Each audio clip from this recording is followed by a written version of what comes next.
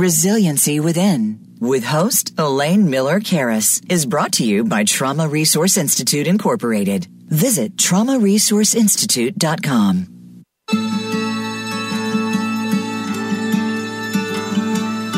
Welcome to Resiliency Within, featuring your host, Elaine Miller-Karras. In unprecedented times, our beliefs and well-being are put to the test. When we take the things we've learned in life and look at challenges in a whole new way, we learn to develop resiliency, which can then be used to promote healing and personal strength. Now, here is Elaine Miller-Karras. Welcome to Resiliency Within. I'm your host, Elaine Miller-Karras. And I also want to let you all know that we are also live streaming on Facebook at Resiliency Within if you want to see us in person. I am welcoming today Clive Corey, a Northern Irish businessman and one of the directors of Action Network Ltd., a nonprofit he founded with his son Brian in 2016 in the memory of his wife after discovering that trauma, anxiety, and stress may have contributed to her death from cancer.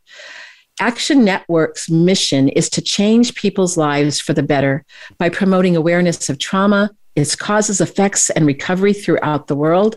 Today, he'll discuss his vision of the world where people stop hurting themselves and others because of trauma and other adverse experiences. He also has probably interviewed and knows some of the leading experts of trauma healing in the world, and I'm hoping that he will share some of his wisdom and gems with us today. But I think that one of the things I've appreciated about Clive is his message to the world is that trauma is not an illness, which is something that I very much believe too. It is an injury which can be healed. Because sometimes when we use the words like disorder, it makes us feel like we're going to have to, that there's never hope for us. But I just want you to say, and I think that you believe in this too, Clive, that there is much hope in the world. And I see you, Clive, as someone who sprinkles the fairy dust of hope around the world in the work that you've done. And he's going to share with us Action Network, and they have something really exciting, a trauma summit coming up. And now that the COVID restrictions have been lifted, they haven't met for 2 years, but now they're going to go in person on June 13th and 14th. And almost 2,000 delegates are expected from around the world with about 1,000 virtual visitors. So they'll all be able to view the talks and presentations for even up to 6 months afterwards. So I want you all to know, those of you that would want to come, he's also going to let you know how you can register to become a delegate.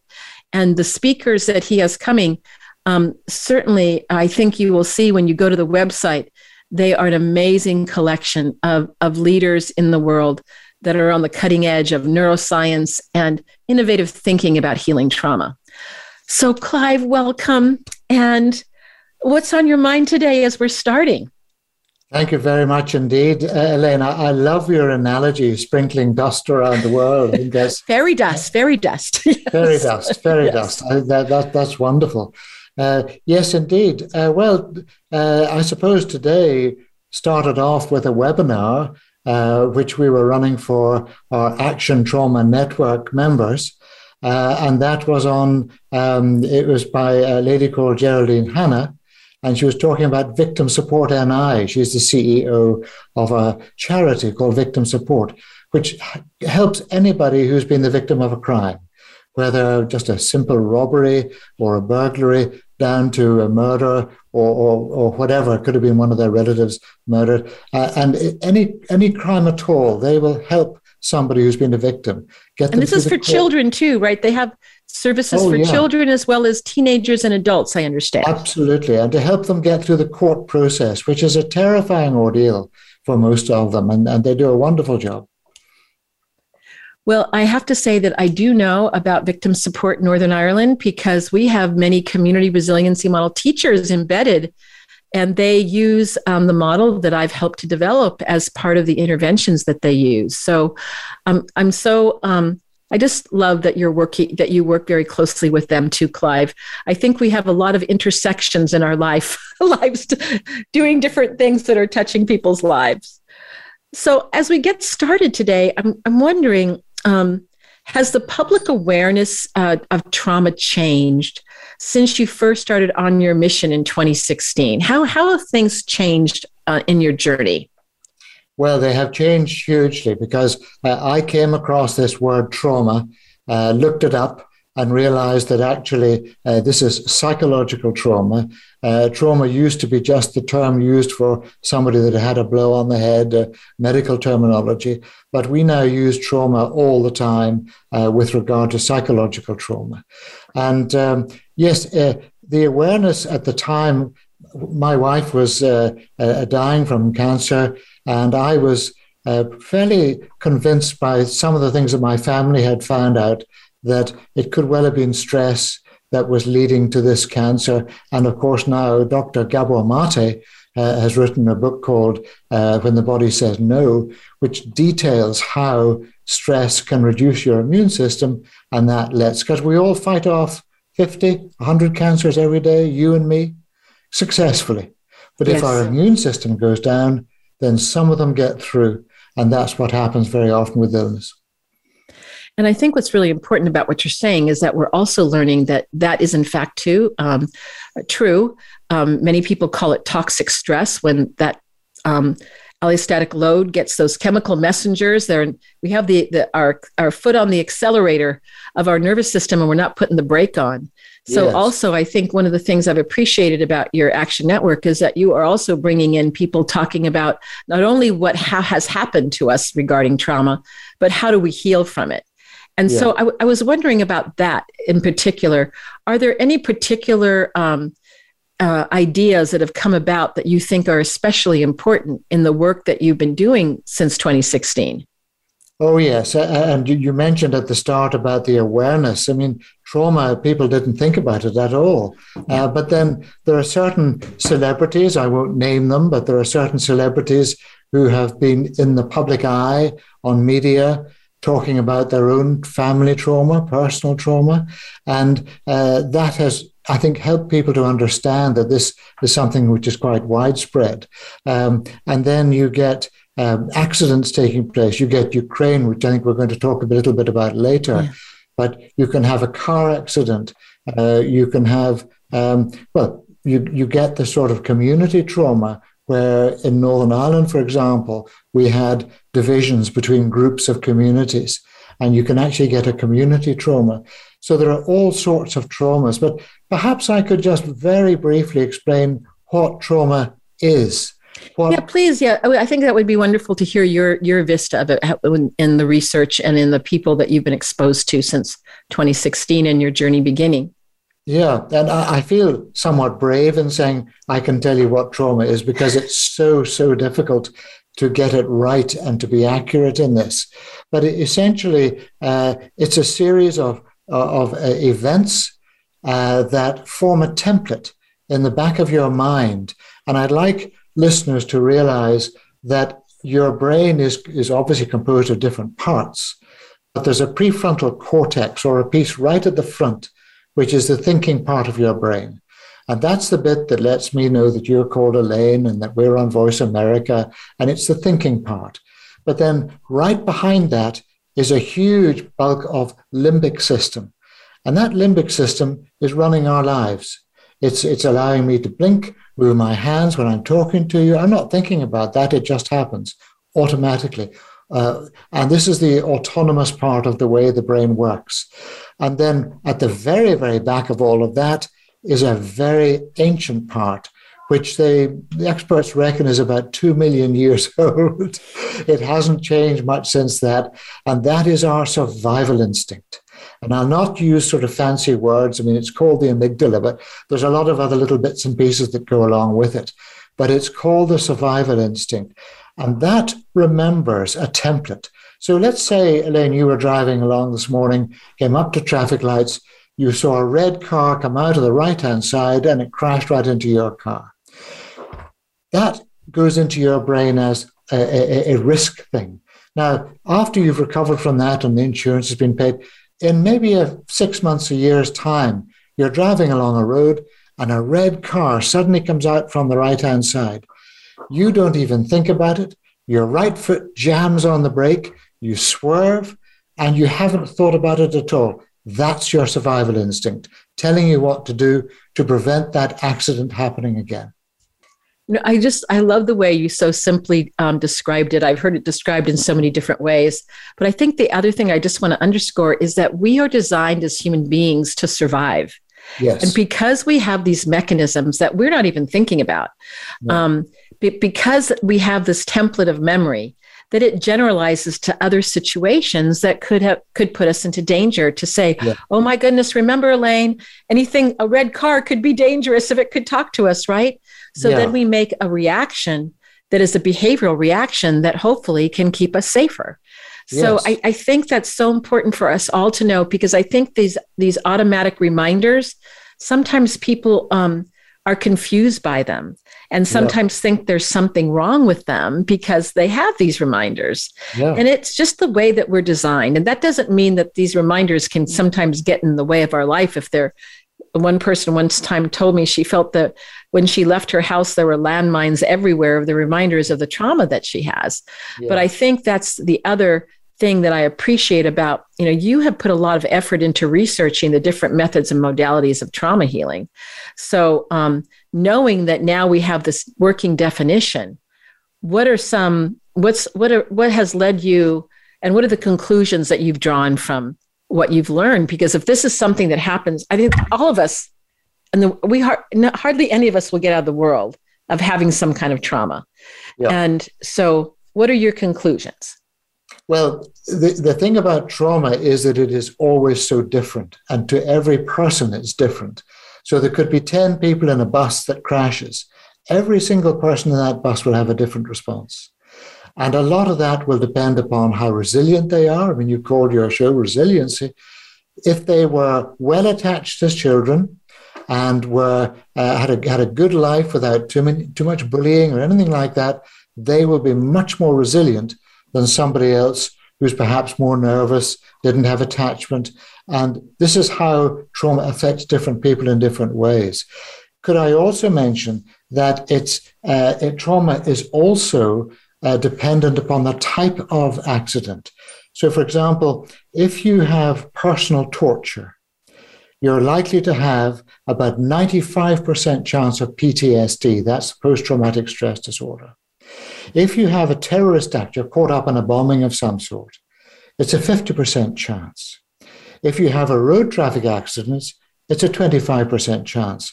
And if you're caught up in a natural disaster like a tsunami or something like that, 5%. Now, isn't that a huge difference? So when people hurt people, the trauma is far, far worse. And I think that, this is really, we'll talk about it again, but I think this is an important conversation right now, as we have an active conflict in the Russians invading Ukraine. But I also want to say we have other conflicts in other parts of the world, but they're just not getting the same amount of attention. But so when we do have people that cause intentional harm to other people, it's not the course of the way we're supposed to be treating others. So it is very then understandable why that might be harder. It's like the moral injury of conflict and terrorism, of war. It's not what we expect our fellow humans to do.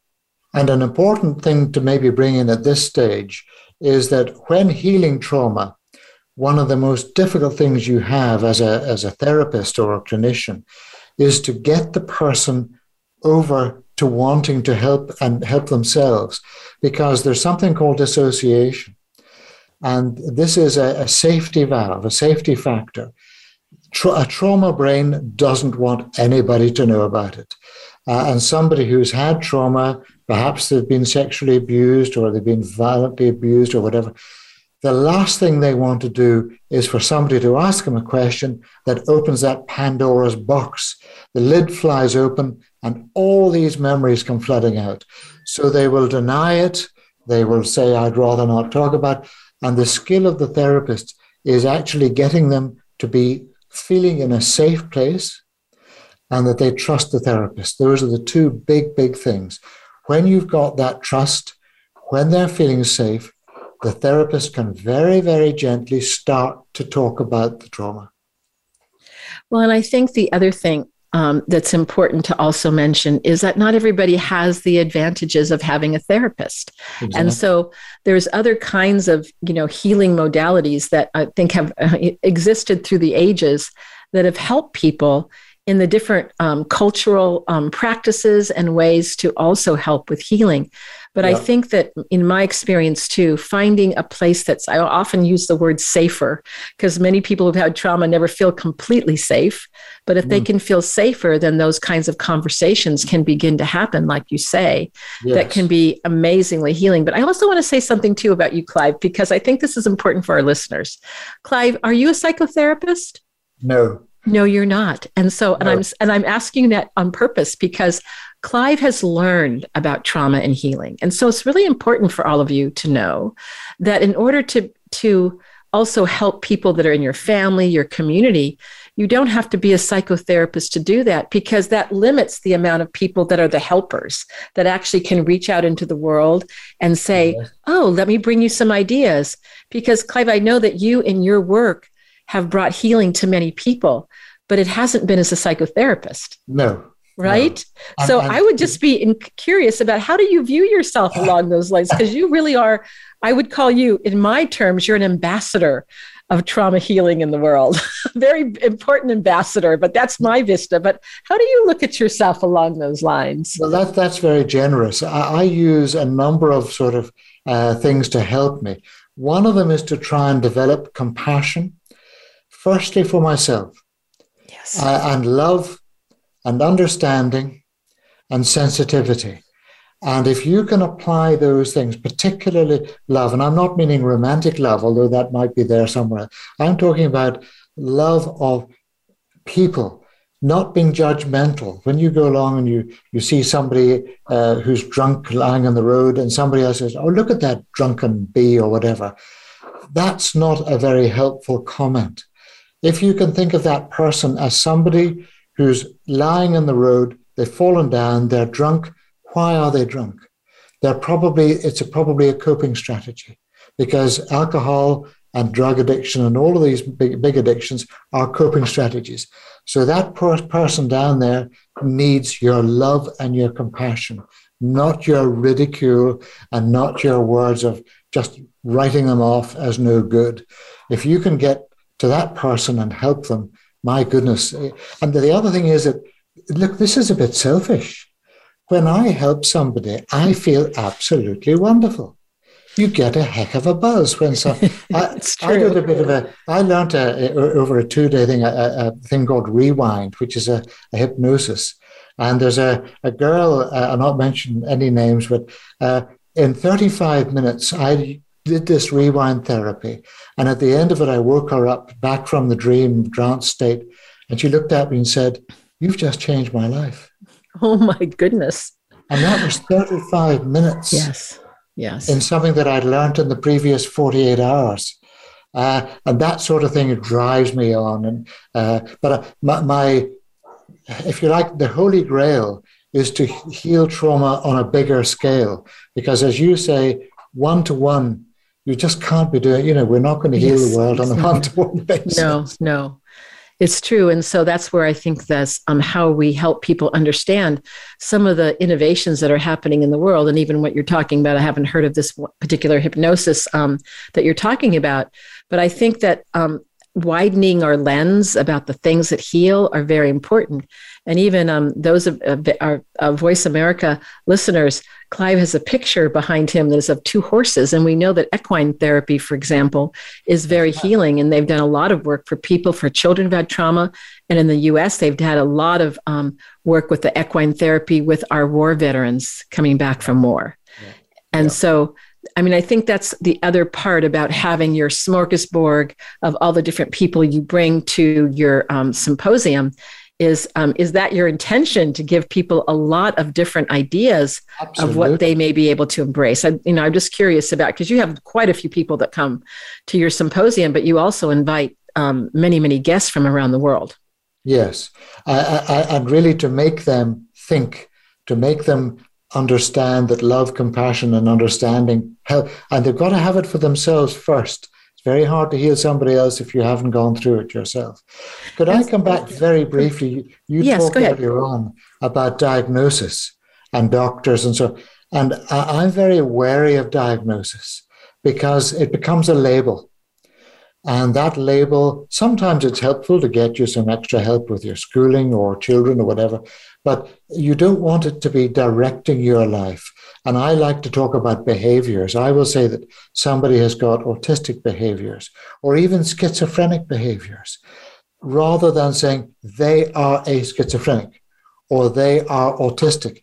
I don't think that helps, because a lot of these things can actually change. And ADHD, which of course is very widespread, and there's been a lot of drug companies making a lot of money out of the various drugs.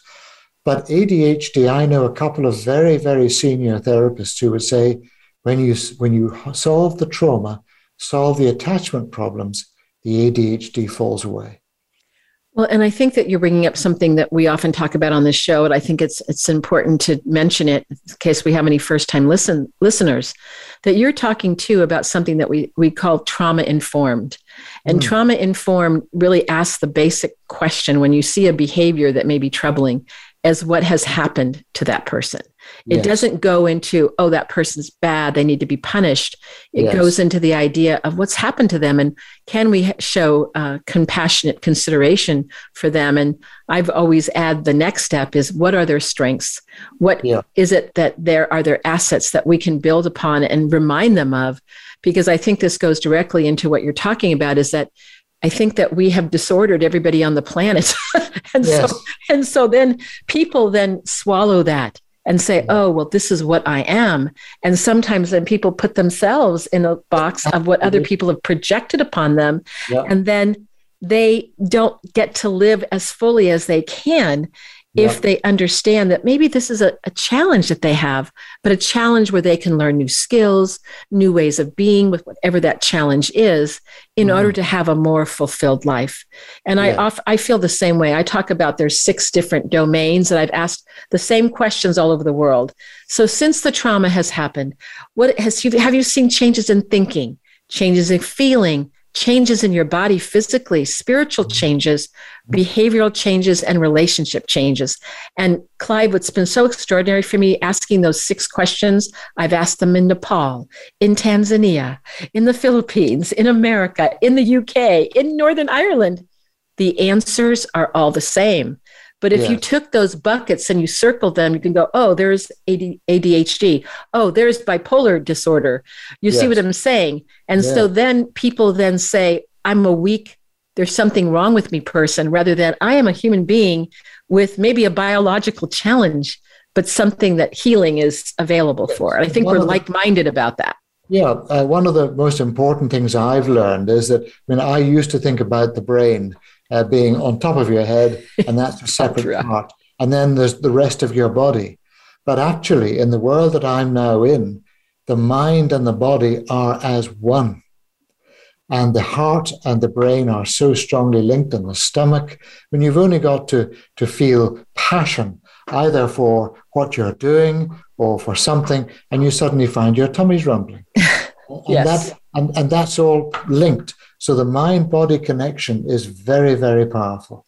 Well, and I think we've always had those colloquialisms in our language, like, oh, I have a gut feeling. But we've also learned to dispel. What is it? Descartes said, I think, therefore I am. But I want to say, I sense and I feel, therefore I am. And I think as well.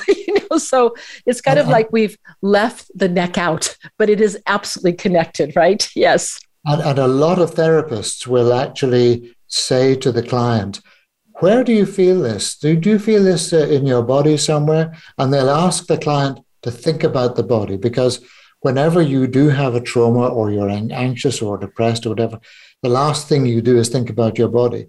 So to encourage you to think about your body is a very important thing. And Peter Levine, in one of his books, gave me a little hint that I use almost every day. When in the shower, turn on the shower, have your back to it, and move from side to side, and just say right shoulder, left shoulder. Lean forward and say neck, lower back, and just being in touch with your body and realizing that it's all connected just takes you out of yourself, if you like to put it that way, and actually connects you better with everything that's going on.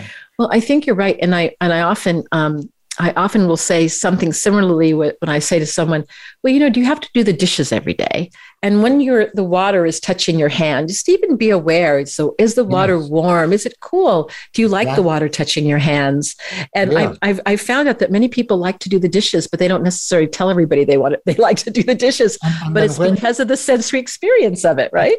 And when you go for a walk, make it a mindful walk. As you're walking, don't put on headphones and listen to the latest thing on YouTube or whatever. Listen to the air around you, the bird song, all the different things. Feel the breeze on your cheeks, feel the temperature. Think about your feet contacting the ground and so on. All of that makes that a mindful walk, which makes you much more relaxed at the end of it. Well, and I think that one of the things that those of us, like both of us who believe so much in the biological and the somatic aspects of healing, is that trauma happens in the body. And so many modalities have only dealt with the cognitive prefrontal cortex and not with the sensory system. Yes. And so that is really, I think we all want you to know that really if you're thinking about going to therapy, you really want to try to find someone who is a somatically oriented therapist who will bring the body into the equation. Because if you only talk to someone who does cognitive models, you're going to leave out a huge part of what might bring healing to you. I just interviewed a guest last week named Sydney Turner, and I was really impressed by her. And she said on the show how she had a lot of trauma in her life, and she had gone to a therapist that made her feel like, she was never going to get better. And it wasn't until she started to dance and move her body that healing started coming to her. And I felt that was worth repeating. And maybe we can talk a little bit more after we come back from the break about some of the other kinds of, one of the questions I think is there a silver bullet? I don't believe there is just one, but let's just talk a little bit more about some of those kinds of healing practices. Sure. And I would love to get your opinion, because I don't think, Clive, there's as many people that are as well-versed as you are and have probably spoken to some of the leaders in the field as much as you have in terms of the work that you've done. Yeah, it's been a wonderful experience. Yes. So we will be back in just a few moments, and we'll hear more from Clive. And also, he's going to tell us a little bit more, too, about, I'd love to hear about a little bit more about the speakers that you're coming. Is there a particular theme for the symposium in June? And also just those of you that want to come in person, if you haven't been to Northern Ireland, it is so beautiful there. And I have never been, I think of all, honestly, I've been to many places around the world, as you know, Clive, but I think Northern Ireland and Belfast is one of the places that I've been the most well-received and treated like such a family member. I don't know if that's just the Irish way or what, but I feel like Irish, even though I'm not.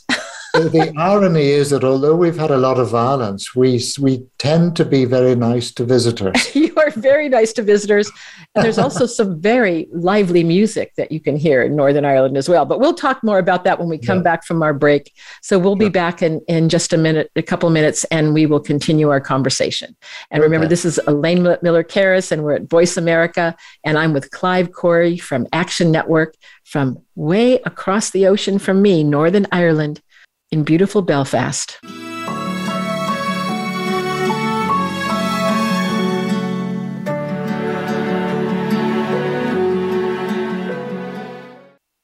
Become our friend on Facebook. Post your thoughts about our shows and network on our timeline. Visit facebook.com/Voice America. The Trauma Resource Institute is a nonprofit organization cultivating trauma-informed and resiliency-focused individuals and communities worldwide. Our mission is to take people from despair to hope. We believe in a world where every child and adult has the capacity to recover from highly stressful and traumatic experiences. Check out iChill, our free app that helps you learn the wellness skills of the community and trauma resiliency models. Go to traumaresourceinstitute.com for more information. Elaine Miller-Karas' book, Building Resiliency to Trauma, the Trauma and Community Resiliency Models, is available on Amazon.com. The book is about how to cultivate resiliency during and in the aftermath of traumatic experiences. The book also addresses body-based trauma interventions combined with psychoeducation about the biology of trauma and resiliency. Elaine also offers personal consultations. For more information, you can contact her at elaine@resiliencywithin.com. These days, everyone is looking for information on staying young, healthy, and fit. The Voice America Health and Wellness Network is here to help you on your quest to better health and a better you. We talk about everything from diet, fitness, and aging to substance abuse, personal growth, mental health, and much more. Learn from our experts who cover health and wellness from traditional and holistic perspectives. Tune in to the Voice America Health and Wellness Network. Healthy living starts here. Elaine Miller-Karas co-founded the Trauma Resource Institute, Incorporated. The Institute provides trainings on the models Elaine developed, the Community Resiliency Model, or CRM, and the Trauma Resiliency Model, or TRM. If you would like more information about the Trauma Resource Institute or how to participate in trainings, visit the Institute's website at traumaresourceinstitute.com. That's traumaresourceinstitute.com. Trauma Resource Institute. Build resilience, awaken hope. Voice America programs are now available on your favorite connected device, including Amazon, Alexa, and Google Home. Through streams with Apple Podcasts, TuneIn, and iHeartRadio, listening to your favorite show is as easy as saying the show name followed by the word podcast. Hey, Alexa, play Finding Your Frequency podcast. If that doesn't work, try adding on TuneIn or on iHeartRadio or on Apple Podcasts. Your life, your health, your network. You're listening to Voice America Health and Wellness.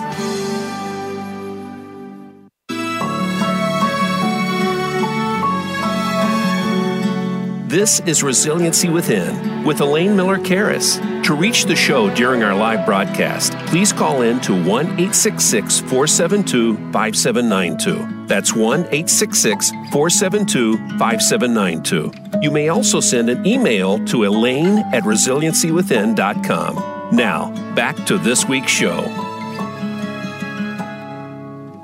Welcome back. I'm Elaine Miller-Karas, and I'm here with Clive Corey from Action Trauma Ltd. I was saying Action Network. It's Action Trauma. And if you want to get more information about his organization and the symposium, it's actiontrauma.com. Is that correct, Clive? Yes, that's it. Yes. All right. So we want to make sure we send you to the right web page. So we were talking before the break, and the question is there any magic or silver bullet when it comes to healing trauma? So how would you respond to that question? Well, I've tried quite a lot. Part of my research meant that I looked up the different modalities. These are healing methods. And then I would actually go and put myself forward as a guinea pig and go through a session of, I've done nearly all of them in one way or another to see what I felt was an appropriate one and whether they were good or bad or whatever. And there are quite a variety. There would be 15 really well-known modalities of healing trauma. And then there'd be another 15 lesser. And then there would be about 300 or 400 different ways that people talk about, right down to angel cards at the very end. But the 15 really popular ones would include things like EMDR, EFT, tapping, somatic experiencing, internal family systems. There's a whole range that you can see on our website and which we talk about. So I think what you said is very important. I think we need to have an array of different modalities that can help people, because in my experience as an old trauma therapist, not any one particular modality will help every single person. But I do have I think I have a little bit of a bias, honestly, Clive, to the ones that are somatic or biologically based, because I think that when you bring the body in, again, like we said before the break, that's a very important thing. Definitely. But if you go to the World Health Organization and NICE, National Institute of Clinical Excellence, they will only put forward 3 ways of healing trauma: CBT, which is cognitive behavioral therapy; medication; and EMDR. Those are the only three sort of officially approved methods. Now, EMDR is good, is very good. CBT works with lots of people, not everybody, and it depends very much on the therapist. And medication, well, I'm not anti-medication. I use medication. Medication is wonderful for lots and lots of things. But if you rely on it to heal trauma, it's generally only a sticking plaster. Well, I think the other thing is that I have to say, I do respect the World Health Organization, that they do make attempts. But I also think that when we think about EMDR and cognitive-based therapy, that's also kind of therapies of privilege. And I've traveled all over the world. I've been to small villages. I've been to places after disasters when maybe there was one psychotherapist or psychologist for like literally 60,000, 100,000 people. And so that makes those kinds of methods, although they're very effective, but it's not effective in terms of scalability. And I think that's one of the reasons, of course, you know, that I'm very invested in the model that I developed, the community resiliency model, because I think that we need innovations like that, knowing that there's others as well that can be trained quickly, that can provide well-being, and most importantly, nervous system stabilization. Because some people will never have the benefit, sadly, of having a therapist, or honestly, medication is not widely available around the world. No. There's one procedure I love, and you mentioned earlier about somatic, and that is at the scene of, say, a tsunami or a major disaster where a lot of children have been involved. They give them the butterfly hug. And that works on this business of bilateral therapy. In other words, tapping on either side. And they get the child to cross their arms, put their hands on their shoulders, and to pretend to be a butterfly. I'm doing it on the screen, but of course the listeners can't see that. And the children love it. It reduces their anxiety. It does what we call in the profession, it raises the parasympathetic nervous system up, and they automatically feel good, apart from the fact that they're doing it in unison with other children. And that's also very important. That's like dancing or singing or any of these. Right. And I think that's something maybe we should talk about, because also, you know, sometimes we don't think about the relationship issues, and relationships are very important in healing trauma. And to find a community of people that you can be with, it could be your own family, but it may not be. It may be a family that you design, that may be a new family. But there are people that gather together, and also those healing circles can be very important for healing. And even something like drumming, which is a very ancient practice in many places around the world, can be a very healing modality. You're in a circle drumming, and also you're doing bilateral stimulation. You think about that. Exactly, it's something, it was like EMDR before EMDR. That's right. Yeah. Well, let me ask you, the next question I have for you has to do with, you've done so much work in this area. And knowing, the last time you were on my show, you talked much about your wife and how beloved she was to you and your family, and how she really did, her passing and your love for her propelled you into this whole new arena, that here you are, a businessman, all of a sudden now becoming an expert on trauma. Maybe you never imagined that you'd be on a talk show talking about trauma and giving definitions and the healing modalities. Never, no. Yeah, never imagined. So you never know what we're going to do in our life. So how has this journey personally affected you? I know you talked about your compassion and learning about self-compassion, Clive, but what else has it brought to you? Well, it's brought me huge fulfillment and excitement, because I've sat up in bed reading books, and everything begins to click into place as to what the common sense is being talked and how somebody's being cured and whatever.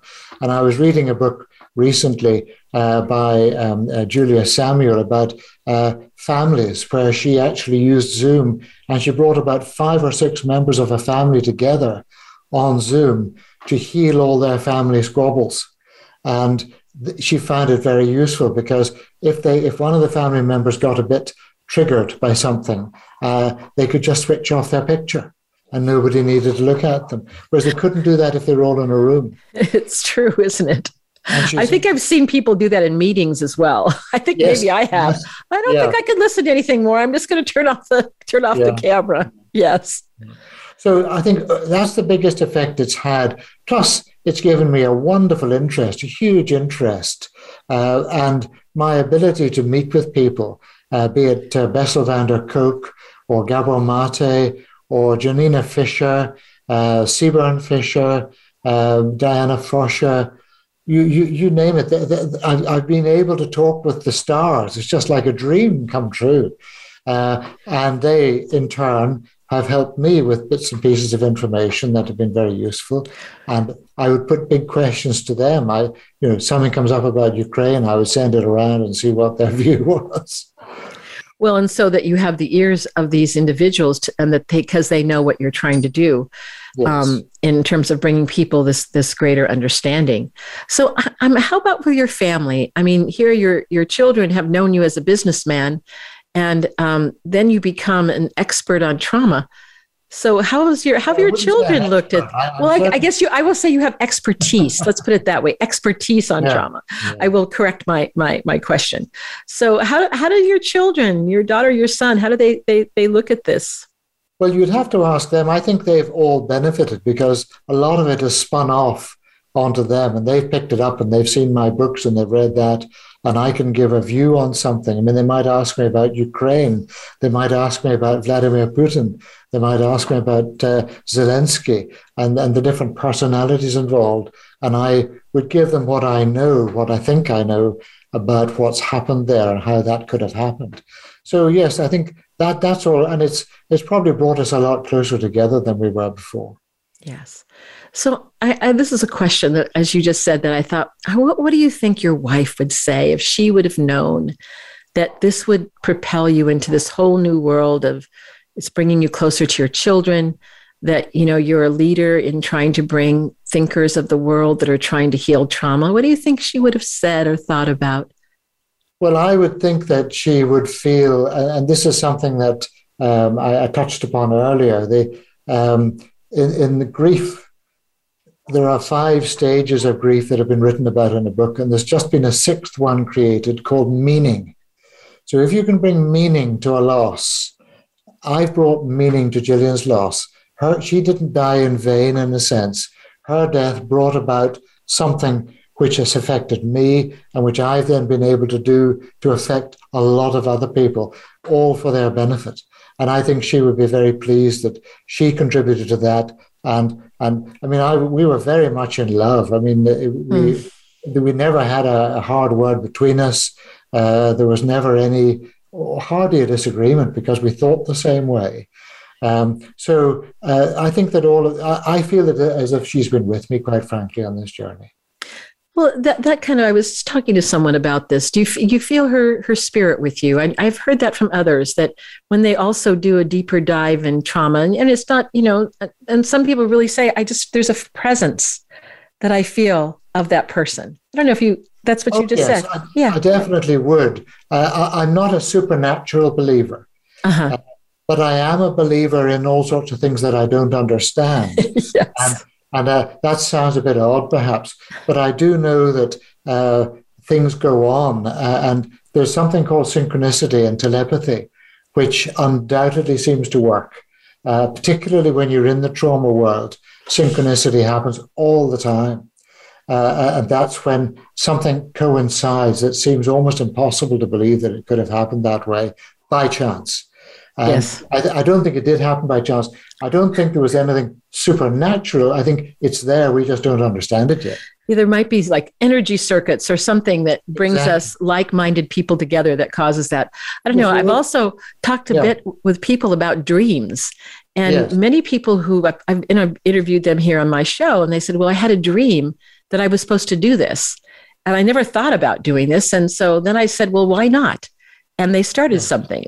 Have you explored it all in your trauma work, dreams? And has that been anything that's coming? Oh yes, I've done a lot of work on dreams, and it's a fascinating area, particularly the sleep pattern, which is very easy to follow, and what's called the rapid eye movement. So you go into a sort of 3 to 4 hour sleep, and then you have about 20 minutes of rapid eye movement. And in that first 3 to 4 hours, your body is healing itself.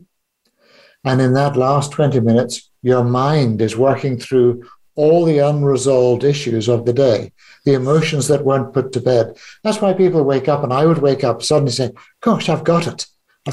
That's right. All of a sudden, the answer's there. And your brain has done that. You've been thinking. But we dream in metaphors. Most people don't realize that. But we dream in metaphors all the time. So if you're out riding a horse in your dream and something happens and you see something, it's not a horse that's actually there. It might be a bike, it might be a car. So there's a metaphor in there. And there's quite a lot of people who've done a lot of work on this as to how you can interpret dreams. And so what about, I know people sometimes talk about the universal unconscious, that sometimes people around the world will dream the same dream. Is that what you say about that kind of telepathic synchronicity that we don't understand? Yes, there's that. Also, there's a chap who does heart rate variability, a company called HeartMath. Roland McCratty is his name. Yes. And they all have little devices that they can measure heart rate variability with. And when he was doing all his research, he discovered that all of his different people who were hundreds of miles apart, they all came on at the same time, they're synchronized. And he reckons we're all tied up to the Earth's magnetic field in some way. And he's doing a lot more experimentation in that, and that we actually are getting messages from that and passing them to others, which we're not aware of. Well, and I think that's a very good reason why it would be a good thing to bolster our immune system and to invest in skills of well-being that have to do with building that, parasympathetic experiences for our body that then also affect the way we feel ourselves, the way we sense ourselves, and the way we think. I have two more questions for you, actually, I can see as our time is quickly slipping away, is that when you talked about, you found that self-compassion is one of the most important things. How do you believe that if, let's say, a person is having a struggle with saying, I feel like, I'm a fraud, I don't know if I'm doing anything right, maybe I should have done this, I should have done that, the shoulds go out, should. And I see a lot of people that sometimes have very little self-compassion. Now, that doesn't mean that they aren't compassionate towards others, but if you put, everything in their life in order, the last person that gets compassion is themselves. Yeah. So how do you cultivate that in yourself, Clive? Or what have you learned on your journey about how it's one thing to say we have to be self-compassionate, but how do you actually get there? Well, in fairness, it always helps to have somebody to help you. It doesn't have to be a therapist, just somebody who's got empathy for you, somebody who you can trust and who can put back to you some of the thoughts and just gently question you and so on without any sort of in-depth stuff. And that's one of the ways of doing it. But compassion is a very strange thing because a lot of people feel shame and guilt and blame. And that's probably what is tending to make them say that they're no good at things and all the rest of it. And those are the most destructive things in our lives, particularly shame. I have a friend who's writing a book on that at the moment, and it's going to be wonderful when it comes out. But blaming and guilt and so on, it's all part of this. And that's why people tend to go into the addictions, and that's why people smoke, and that's why they drink to excess. I mean, obviously, a casual drink is okay, and casual anything is when it's taken to excess. And even obesity. And the addictions include sexual addiction as well as obesity. So all of these things are driven by something.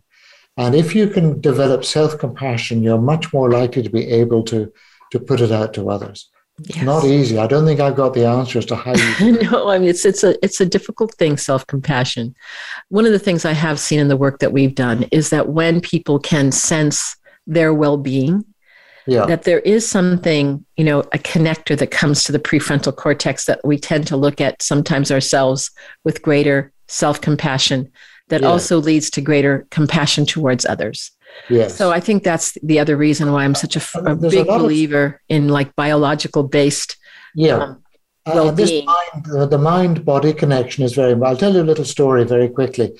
Last year, I got Bell's palsy, which is a freezing, like a paralysis of the right-hand side of my face. I thought I was having a stroke. Went into hospital. They said, no, it's Bell's palsy.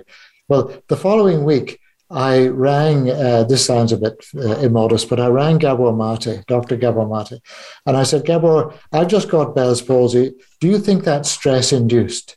And he said, almost certainly, Clive, almost certainly. He said, you're working too hard. You just had a big conference in Belfast. And he said that, and I do the same thing, he said. But read a book by Dr. John E. Sarno called The Mind-Body Connection. And that's all about solving chronic pain. So I started out on another journey on that. And that's all to do with us feeling chronic pain when we don't actually have any pain. But and it tends to happen to people who are perfectionists, people who are do-gooders, who like helping others, people who are hard on themselves, as you've just said. Mm-hmm. And there's a rage, there's an anger in there which wants to get out. It doesn't want to burst into the room and embarrass you and your listeners.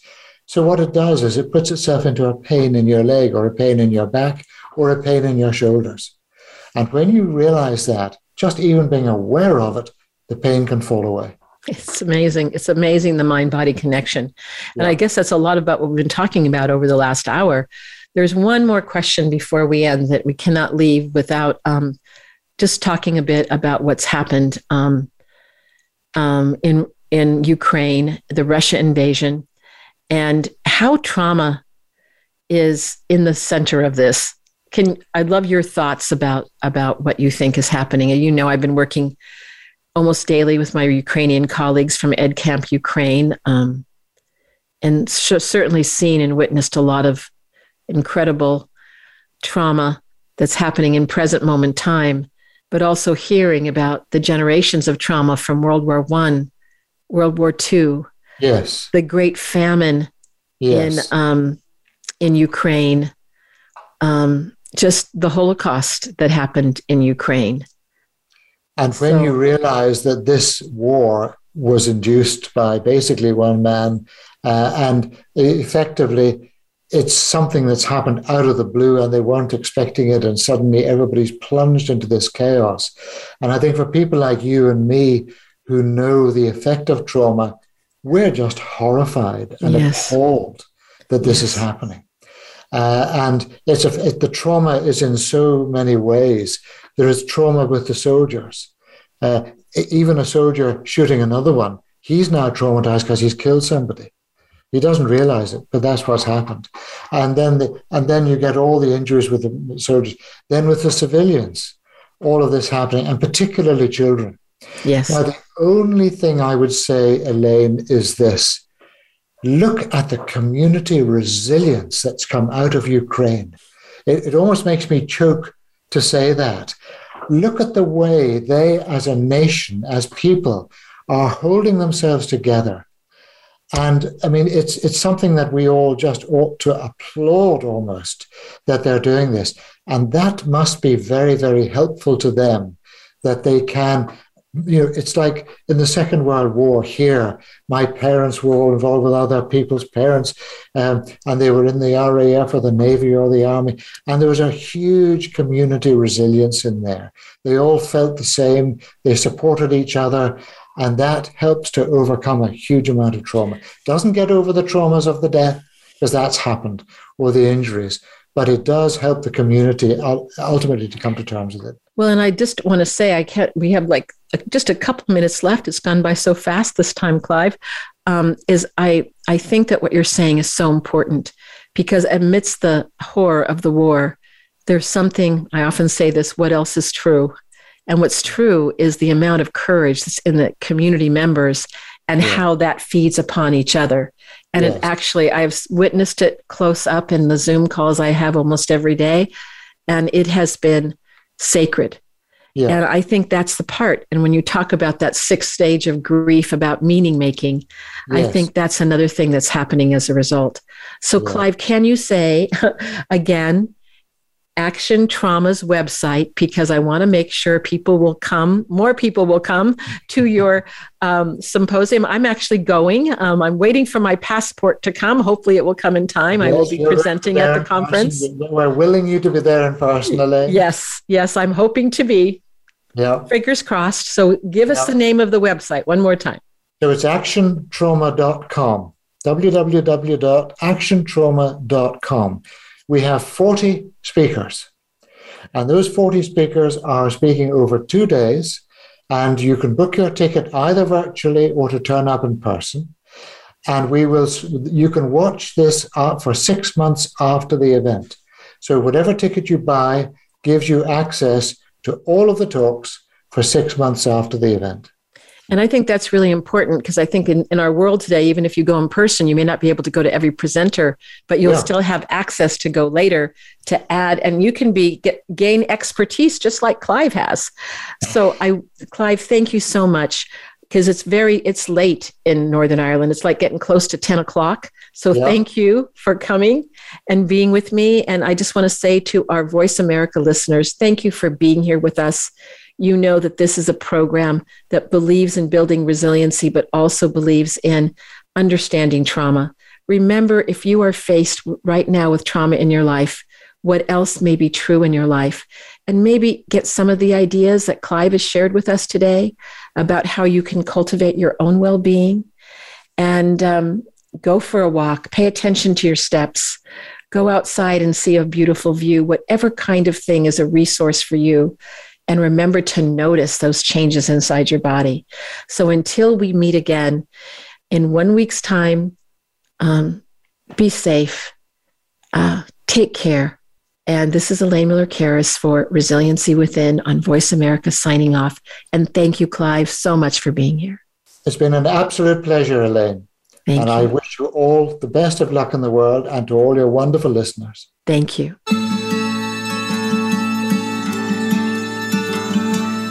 Thank you so much for joining us this week for Resiliency Within. Please tune in again next Monday at 4 p.m. Eastern Time and 1 p.m. Pacific Time for another edition featuring your host, Elaine Miller-Karas, on the Voice America Health and Wellness Channel. We'll talk again soon.